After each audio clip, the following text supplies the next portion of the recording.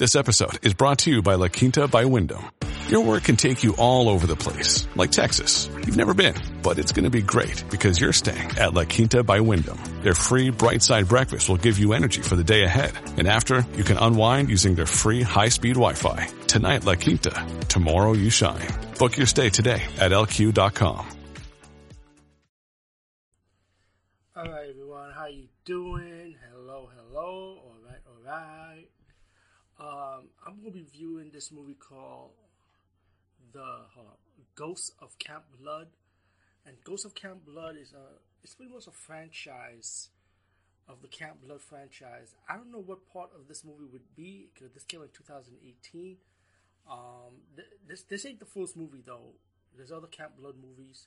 The latest one is Camp Blood 8, which came out actually this year. And I'm going to be honest, for what it is, I am pretty much enjoying the Camp Blood movies.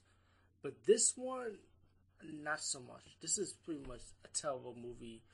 And I understand what they want to go with this movie, you know, what style they want to go with. They're pretty much trying to rip off, well, it is a slasher movie with a mass killer, but how Jason Goes to Hell goes about it with spirit to spirit, you know. This is like their version of Jason Goes to Hell, pretty much. And The Ghost of Camp Blood is, I'm going to tell you straightforward, it's a terrible, horrible movie. It's bad.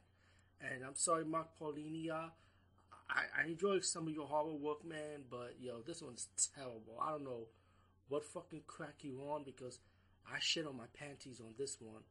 Doo-doo on the panties. I kid you not. I'll doo-doo on the well, not in the movie, but I'll doo-doo on my panties. I don't care. I'll wear panties. Why not? It's good for my wiener alert. No, but seriously, this has to be the worst of the Camp Blood franchise of all of them. The movie is about this killer with the mask. You see him killing this blonde woman constantly. Her image is constantly showing in this freaking movie.